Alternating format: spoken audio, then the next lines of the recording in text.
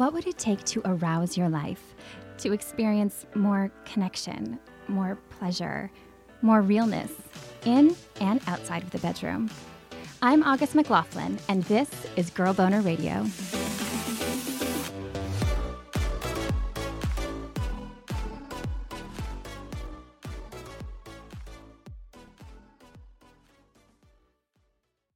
How do you describe your sexual identity? Do you identify with a term like gay or straight, queer, bi, pan, asexual? Or are you more like labels, schmabels? If you're like many people, you might not even know what some of these terms even mean. Today, we're going to explore a few identities, including bisexuality, asexuality, and demisexuality, and more with a friend and former colleague I haven't seen in over 10 years. Carolina Hoyos is a first-generation Peruvian-American Afro-Indigenous Latinx and a fellow in the 2019 Laskin's Native American TV Writers Lab, sponsored by Universal, Disney, and HBO. As an actor-musician, she sings the grand finale song as her character, Antonella, in the miniseries Too Old to Die Young on Amazon Prime. As the artist A Girl I Know, she released her latest single, Mi Hombre El Diablo, and is gearing up to direct the music video for the song. Thank you so much for being here, Carolina. Thank you for having me. It's so good to see you.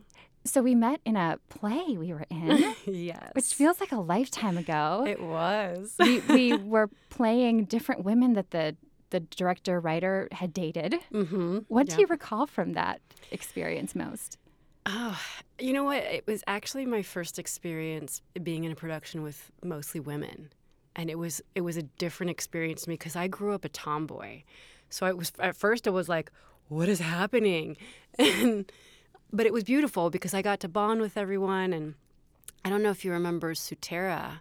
She was helping us. I think she had worked with Leon on some other projects, but she wasn't actually in the play, but she was helping us.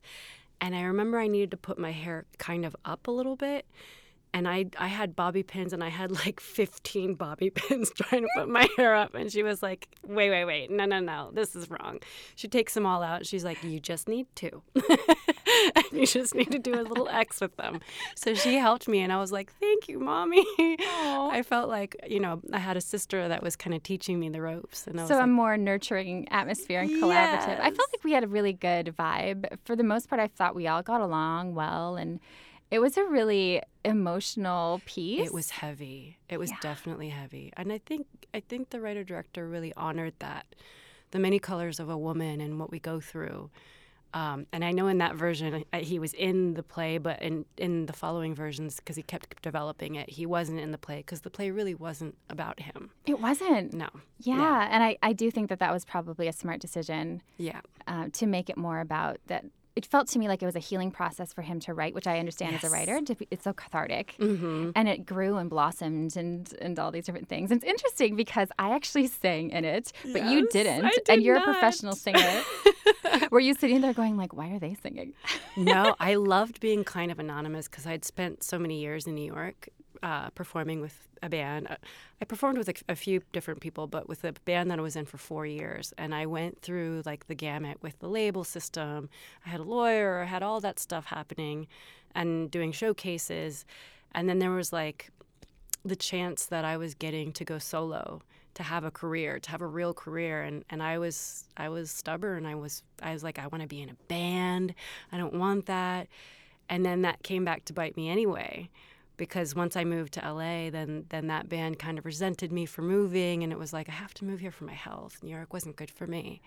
Like health comes first. I can't just be about career. Yeah. If I don't have good health, I can't go for career. It's not going to fulfill me. I don't think that anybody who approaches careers in the arts from the artist standpoint can. Yeah. Because artistry requires so much nurturing. There's this, I think, false belief that you have to be tortured all the time to be an artist. Yes, and I do not agree with that. Yeah. You can go from that and have inspiration from that, but it's so important to heal from it to really be able to communicate and help others, because otherwise you're wallowing and you're like, come be, what is it, misery loves company. Come be miserable with me. Right, which isn't really fun. No.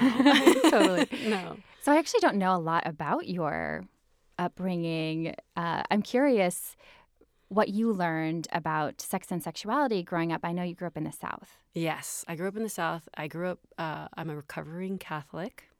So everything was, Like taboo. private schools and My sister went to private school. Both my parents were in private, well, they were in boarding school, Catholic boarding schools, but they weren't that strict. I want to say my family is really progressive, but still, just growing up in a Latino household, it's like that kind of overbearing sense of guilt.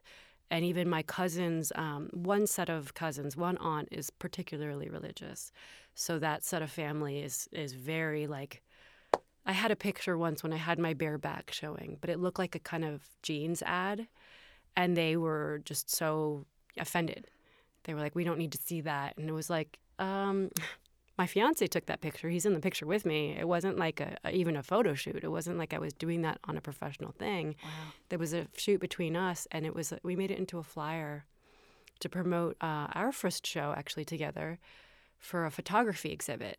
So it was such a beautiful photograph that we were like, we need to use this. It's art, Yeah. but they saw it as sexual and demonic, whatever. Oh my goodness. So growing up, it was like still kind of a struggle of like, what's right, what's wrong. Everything was limited. But I had experiences early on, and my mother was so great because as soon as I told her, she was like, okay, we're getting you on birth control. Might as well. I'm not going to be able to tell you, no, don't do that. She knows. That's amazing because it Yeah. sounds like you were kind of entrenched in the ideas for purity culture, right? Yeah. And it sounds like your mom probably had learned, I think so many people who pay it forward in a positive way, they learn the hard way. Like Yeah. she had to experience that same kind of shaming and she didn't want you to have that. Yeah. That's yeah. pretty amazing. And I mean, I'm sure it's because times have changed, but she was a late bloomer in terms of having children. She didn't have me till she was 41. So, and I'm the youngest. So she had her first child when she was 32, 33. But her mother had her when she was like 19 or 18 or something. So I think, obviously over centuries and generations, times have changed, but she's just one step removed from a mother who had her pretty young. So I think it was when I was 14, I was like, Mom, I did it. She's like, let's go get you on birth control. That's also awesome Yeah. that you could go to her and say that. Yeah. So that was a nice thing. I knew I had that comfort, and it was like, this is, something I don't know anything about. And in schools, it still isn't great trying to teach sex education and prevention. The abstinence is not going to work. I know. It's not going to work. We all know this. I mean, doesn't anecdotally, no one's ever surprised by the studies, but they do lots of studies. Yeah. And the more you teach abstinence, the more people have STIs and have less safe sex and the more unplanned pregnancy. I mean, it's so evident. Yeah. Yeah, it doesn't work. So that's amazing that she did that. I loved the piece that you wrote for Free to Love called I Identify as Two-Spirit. Yes. And you shared that you're bisexual, demisexual. I wonder, given that you had limited access, as so many of us do, to sex education, and that particular identity is even now still not talked about very much Right. and in kind of broad culture. When did you start to kind of explore what your sexual identity was, that it wasn't necessarily this Catholic idea of Yeah. heteronormativity? Well, as a young girl, I knew I was attracted to both sexes. And there was, experimentation as a young girl. And as I got older, again, like the Catholic thing was, I didn't see that represented anywhere in the media.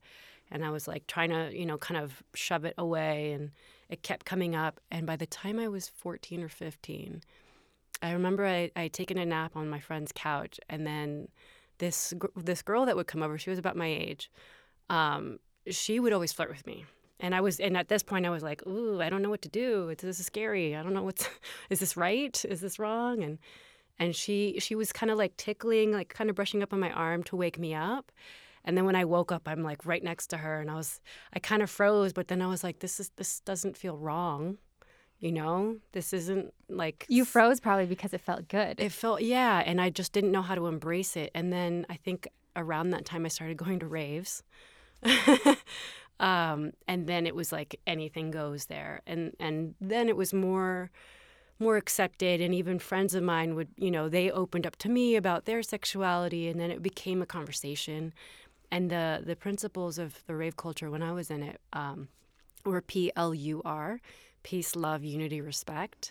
So we accepted everyone. It was very what we consider counterculture, but everyone from all walks of life was accepted and was celebrated. And we didn't know, it's not that we didn't know, but we kind of ignored the mainstream and Sure. what they thought of it. We still kind of, went into we would go to concerts and stuff and still participate in the mainstream, but we knew we were powerful together, supporting each other. That's huge. Community is so Yeah. important. Yeah. Yeah. The one time that demisexuality, I think, has come up in all of my episodes was in an episode on asexuality. Uh-huh. I interviewed this wonderful woman, Lauren Jankowski. She started Asexual Artists to highlight and elevate artists who identify as asexual because she saw such a vast gap as far as representation. And she's a writer, and she read all these books, and she never saw herself depicted, her identity depicted. Yes. And I really appreciated how she defined asexuality. It's the most general definition of asexuality is a lack of sexual attraction or desire. It's actually kind of a spectrum, though, of orientation. So you'll have hetero-romantic asexuals, homo-romantic asexual, pan-romantic asexuals. And then you'll have gray A's who will occasionally experience sexual attraction, only in certain circumstances. You'll have demisexuals who will only experience sexual attraction after forming a very strong emotional bond with a person. And then you have people like me. I'm an aromantic asexual. I don't experience any kind of desire for an intimate relationship or a romantic relationship, and I find a lot of satisfaction in platonic relationships like friendships and so on.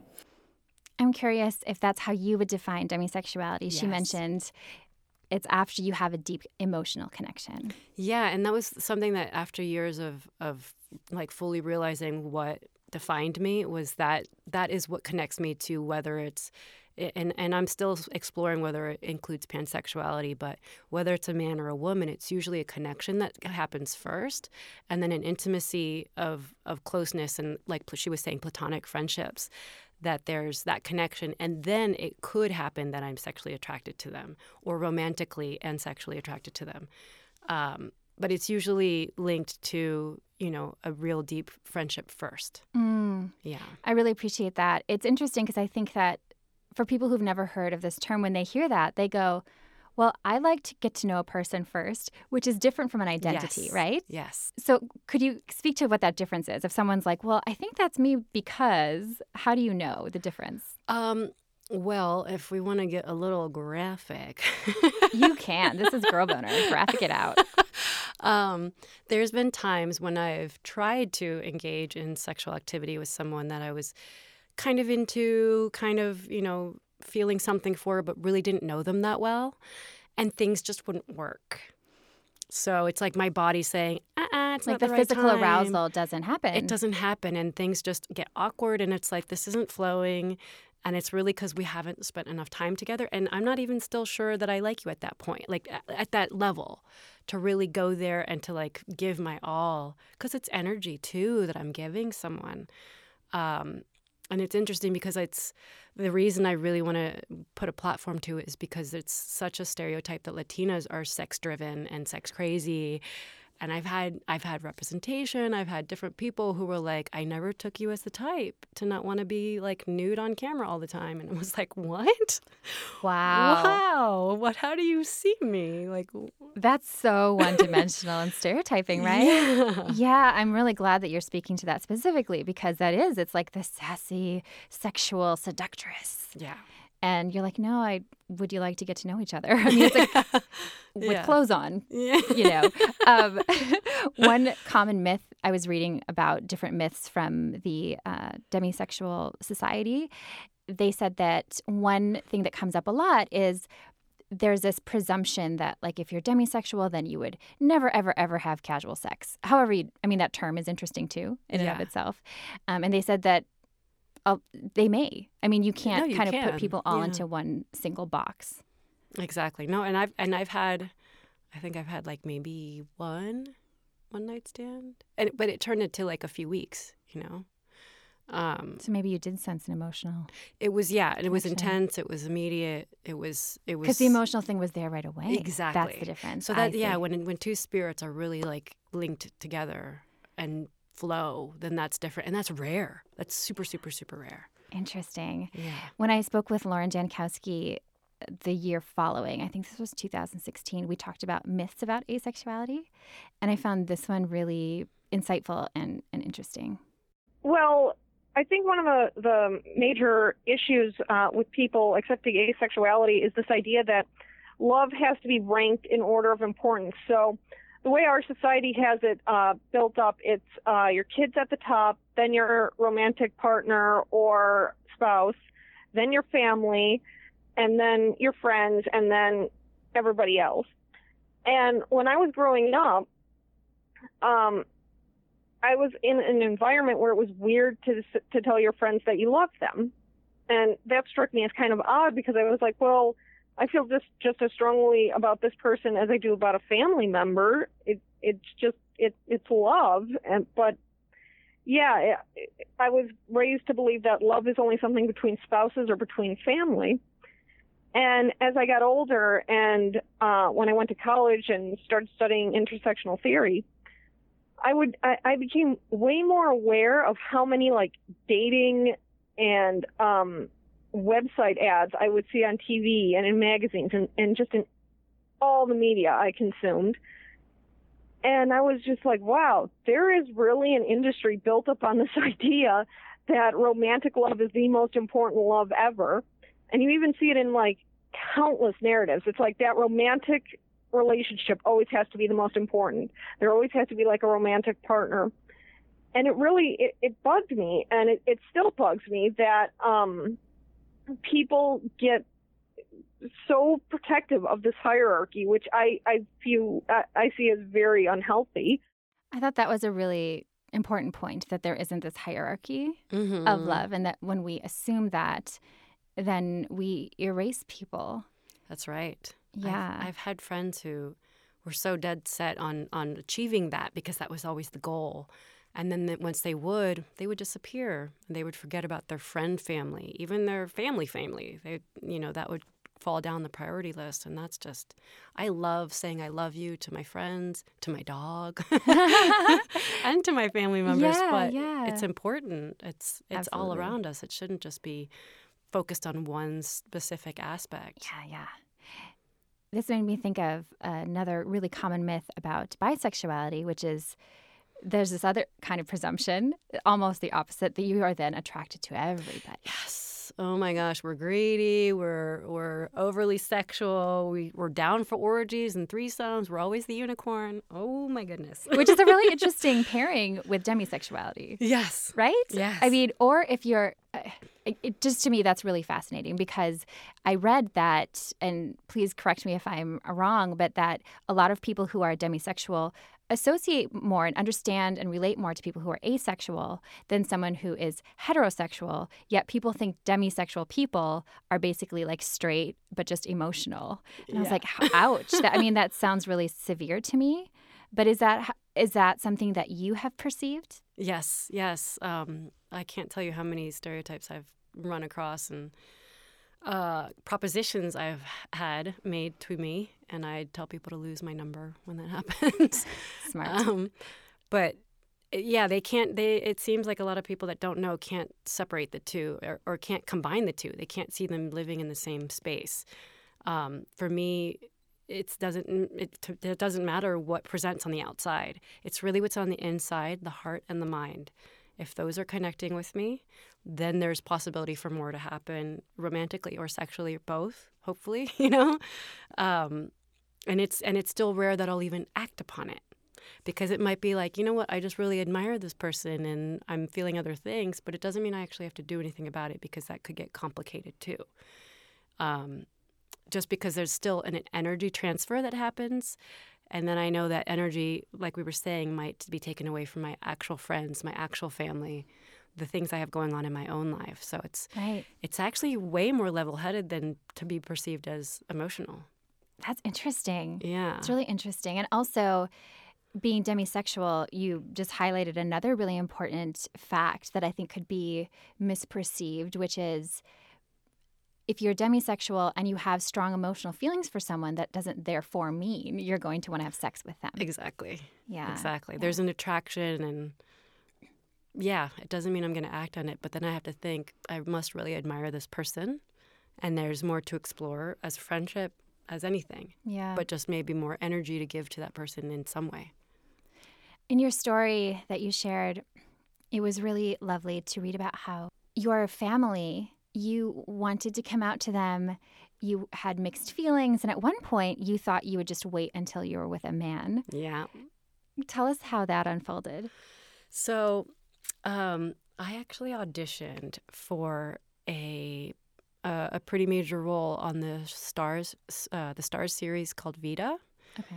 And it's pretty much the first Latinx show that shows different lifestyles. It shows bisexual, it shows gay, it shows trans people in the Latinx world. And that's just something we've never seen. Never, never, never. And again, remember I said my family was very progressive, but not having seen ourselves represented, I was like, I still don't know how they're going to take it if one of their own is part of this world. So I auditioned for the show, and I don't get nervous acting. It just doesn't happen. I feel like if I'm playing somebody else, it's kind of safe. But this was so close to home that I was like, if I book this, I got in my head, if I book this, I'm going to have that talk. It's going to be a forced talk with my family because I'm going to want them to see this. It's important work that's out there that we need as representation. But I thought, I'm not ready. And so it ruined my audition. Oh, no. And my manager, who's known me for 15 years, and she's known me when I've dated both men and women, and she's seen the whole, range of who I am.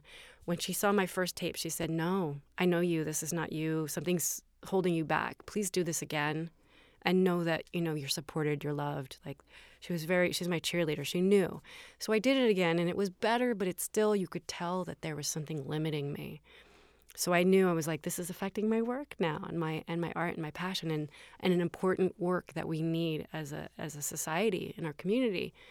So I worked up the nerve, and I started exposing them to more media that was inclusive, just little hints, little drops here and there. And even like my father, I would take him to a lot of theater with people of color. I took him to Kinky Boots. Aw. He loved it. And afterwards he was like, was that a man?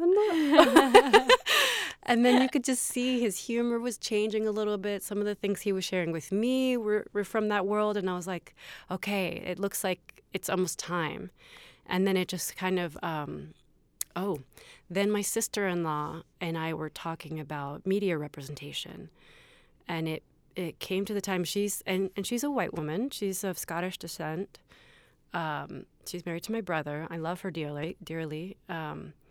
And she wanted to understand, what we were talking about, gross generalizations of different cultures.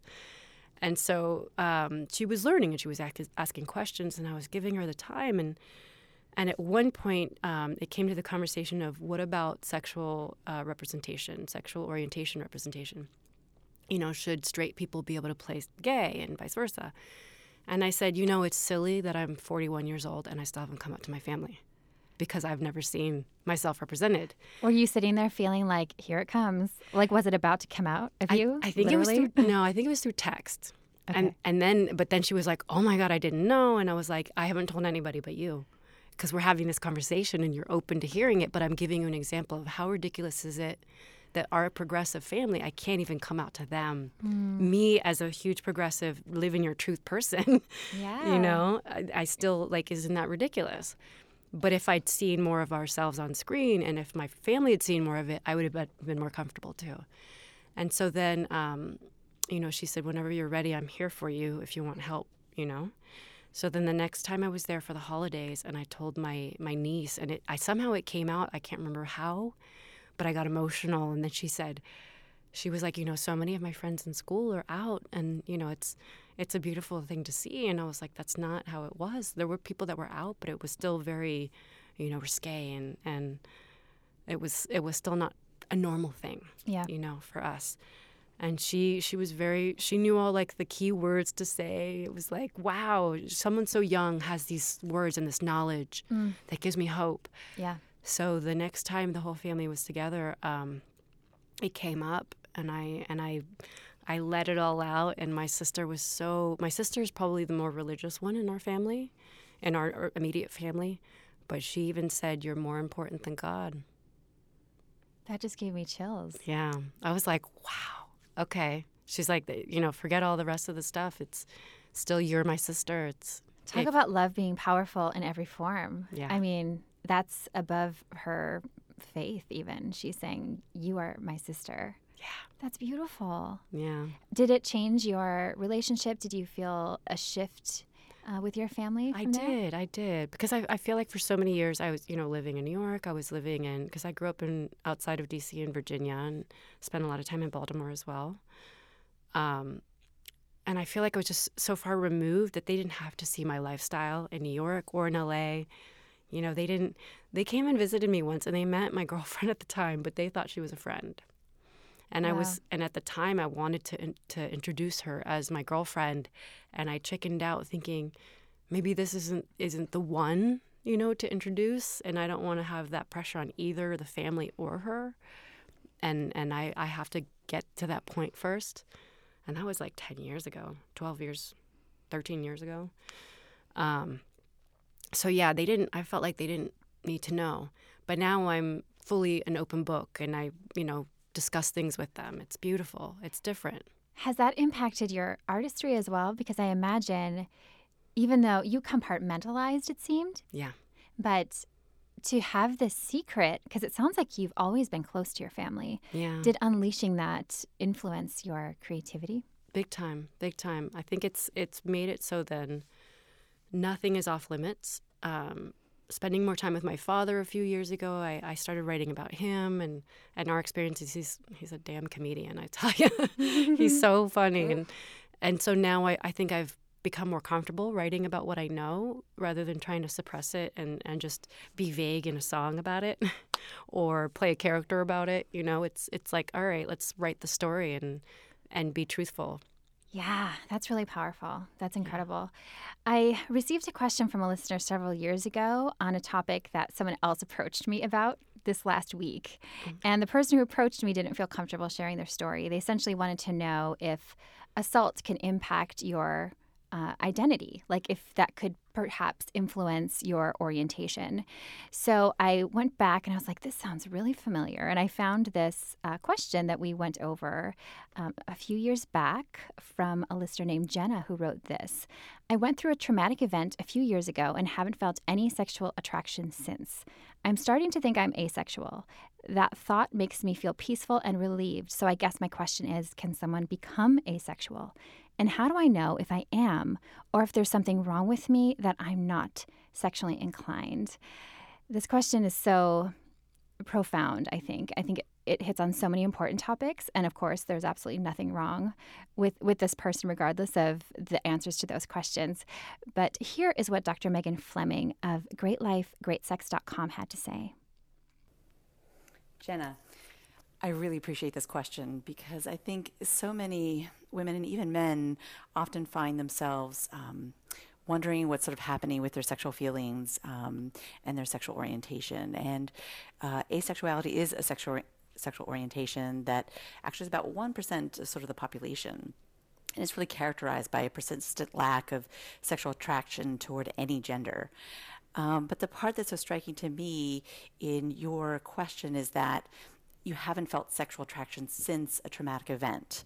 So it sounds like before that, you had felt sort of intrinsically in your body pleasure and attraction, and I'm jumping to the conclusion, positive sexual experiences. And so, I often think that it's not uncommon that women who've experienced a traumatic event or who have negative feelings toward either the history of their body, or have had eating struggles, or either unwanted sexual tension or experiences, sometimes the way that it translates in the body is the body knows how to keep you safe. And, it sort of puts up a wall. We sort of call that, coping, protection, defense. But, this might be your body's way of sort of keeping yourself safe. In fact, it says that, the thought of being asexual, you feel peaceful and relieved. And I imagine it's because then you wouldn't have to sort of face the discomfort of what would happen if I sort of allowed my body to feel or experience.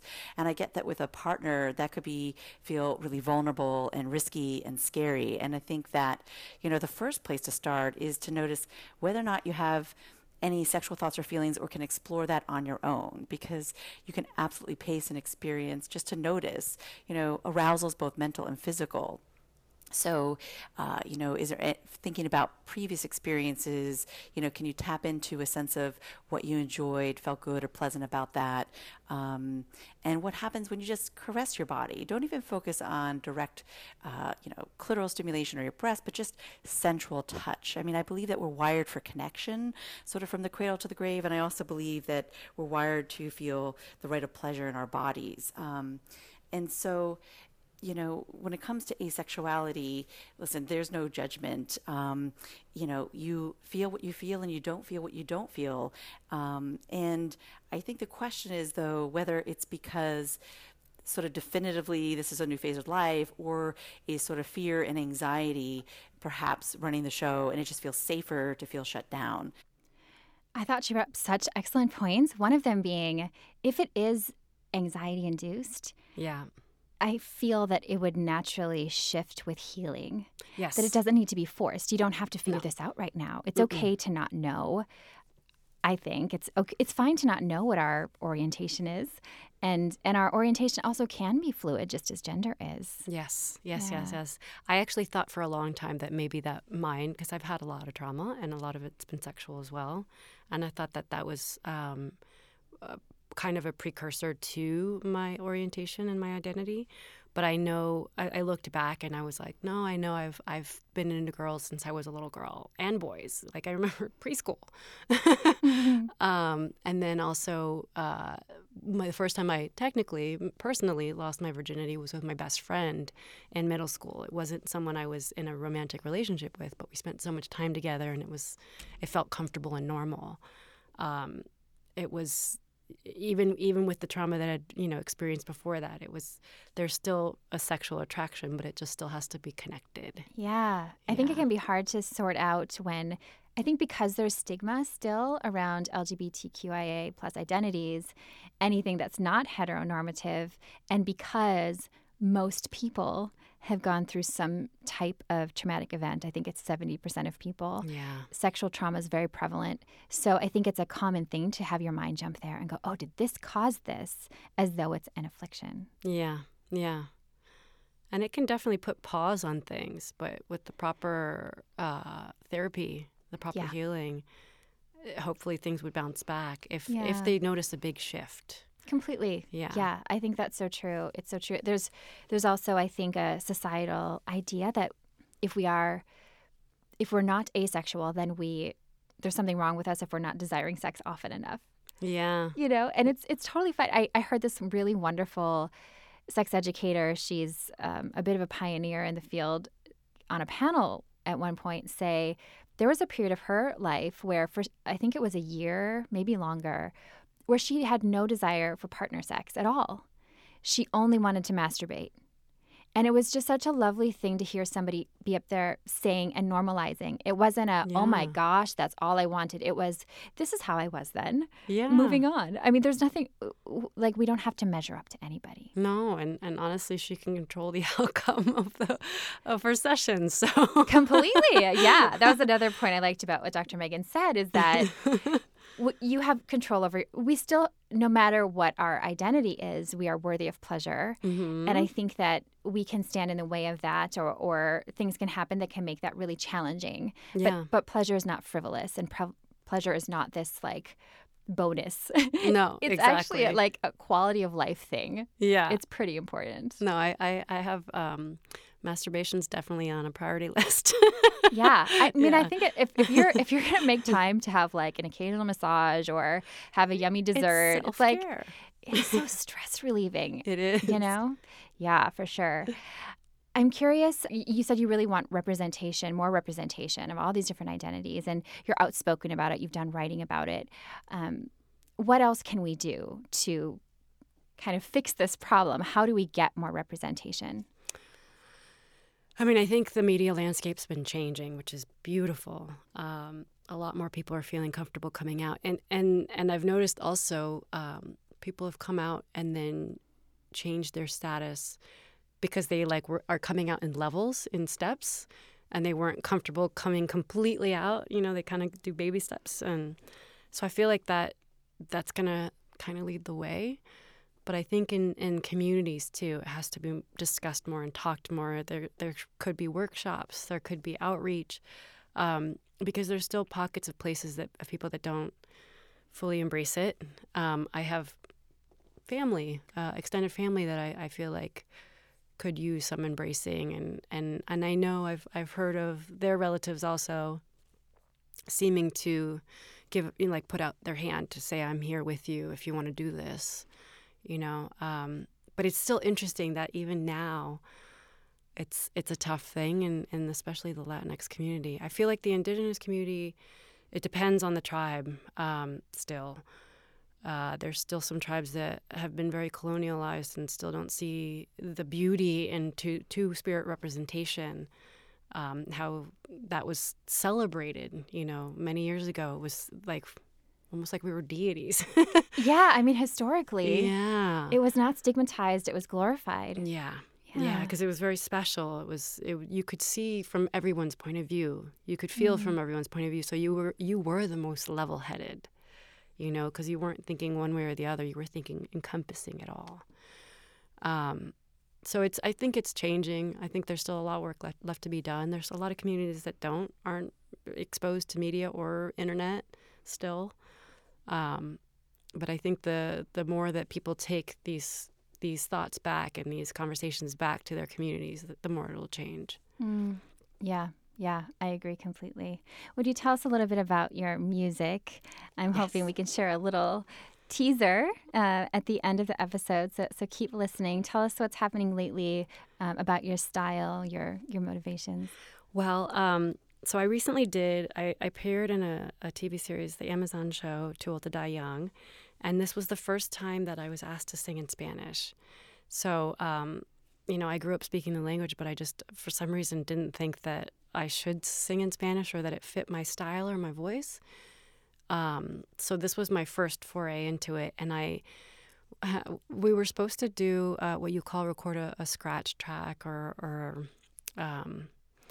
something that I could mime to, lip sync to during the takes on set. But that didn't end up happening. There was a technical difficulty, and we scratched that idea, and I actually sang the song 50 times on set and all the way through. Oh, my goodness. For every long, 10-minute take that we did. And I did that for 2 days. And I thought I would be sick of the song. I thought I would be sick of my voice. I thought I would be sick of singing in Spanish, but I fell deeply, madly in love with it. And it opened something. I don't know if it's the language or if it's connecting with another part of me that was also kind of suppressed a little bit. But the vowels are just lead to more vocalization. And whereas the English language kind of stops things, it's kind of abrupt in some words. Totally. So when I sing in Spanish, it's like it's a whole different person. Wow. So now I've been compared to Linda Ronstadt, which I'm like, wow. That's Holy beautiful. what? It's gorgeous. Yeah, thank you. It is so gorgeous. I was like, I know her. It's so powerful, and you can feel your emotional connection to it. Yeah. So now I'm translating the rest of my record. I'm going to be releasing that. I also want to learn Quechua, my indigenous language. It's actually the second most spoken language in South America. They've been able to preserve that part of the culture. There's a different dialects from country to country and from tribe to tribe, but for the overall, it's a pretty universal language down there. English is not the second most spoken; it's Quechua, which is amazing. So I feel like also connecting to my roots, but there's actually a market for it. There's people who speak it still, and it's, a language that I could actually use.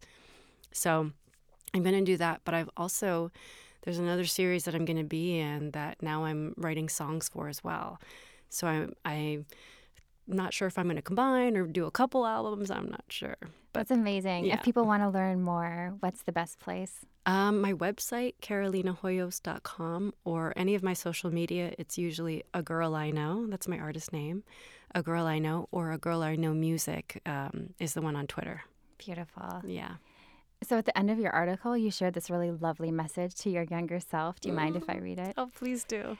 You said, "To my younger self, you can do it. Don't wait. Work on yourself and don't run away. Heal your traumas. You'll have so much more time to be 100% free and 100% you. You deserve to be happy. You deserve to embrace your individuality. Be proud. Be fierce. Be you." What do you think your younger self would think of you today or hearing that? Oh, man, my younger self would high five me, hug me. Probably come on tour with me. How cool would that be? There's another meaning for your two-spirit. Yeah, Do you exactly. feel an inner child sense? Oh, yeah. Yeah. I was just saying this. This is weird. I think I just wrote this. I've been applying to a lot of fellowships and grants and stuff for my work, but I feel like a lot of the healing that I've done with my dad and with my family, it's as if our inner childs have been holding hands and leading us both, through that. It's been really beautiful. Yeah, I always think about my inner child and how can I make them more comfortable, which translates to how can I make, my nephews and nieces and their lives better. Yeah. Thank you so much for joining me today. It was awesome to see you. Thank you. It was good to see you too. And if you're enjoying Girl Boner Radio, please hit subscribe if you haven't and leave us a rating and review. You can also check out my Girl Boner books. They're available on Amazon and most anywhere books are sold. Now please enjoy some of this lovely music by Carolina. Girl Boner Radio is owned, operated, and executively produced by me, August McLaughlin, with technical producer and audio extraordinaire, Mackenzie Mazzell, as part of the Period Podcast Network, an affiliate of Starburns Industries. Learn more about the Girl Boner podcast brand movement and book series at girlboner.org and more about Period at periodnetwork.com.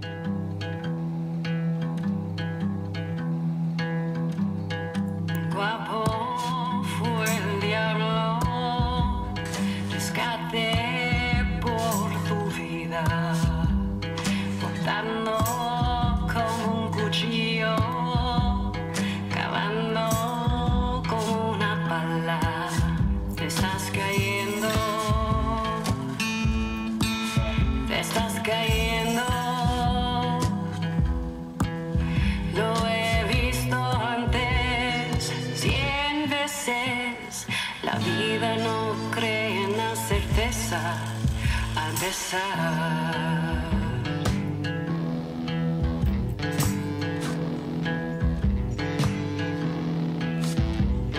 Cantando como un ladrón, luchando con lo estupendo, ansioso como el felón que se vuelve loco. Te estás cayendo, te estás cayendo, te estás cayendo bajo y más bajo. Este camino nunca termina.